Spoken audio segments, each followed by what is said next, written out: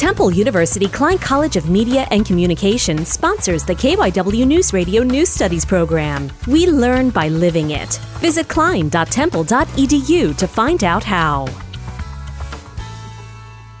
For the first time in Nazareth Academy High School history, its sports teams now compete in the Philadelphia Catholic League, giving athletes their moment to play against local teams in the Philadelphia Archdiocese. This has brought some fire into the school's atmosphere. Nazareth's new athletic director, Mrs. Bridget Kelly, lighting the flame, entering a new era of sports. We were hosting St. Hubert's for soccer and Little Flower for volleyball, and I think the campus was the most alive it had been in a really long time, and it was just a nice energy and vibe. The vibes around the school are definitely high as students and parents are loving this new competitive feel. Giordano, Nazareth Academy High School.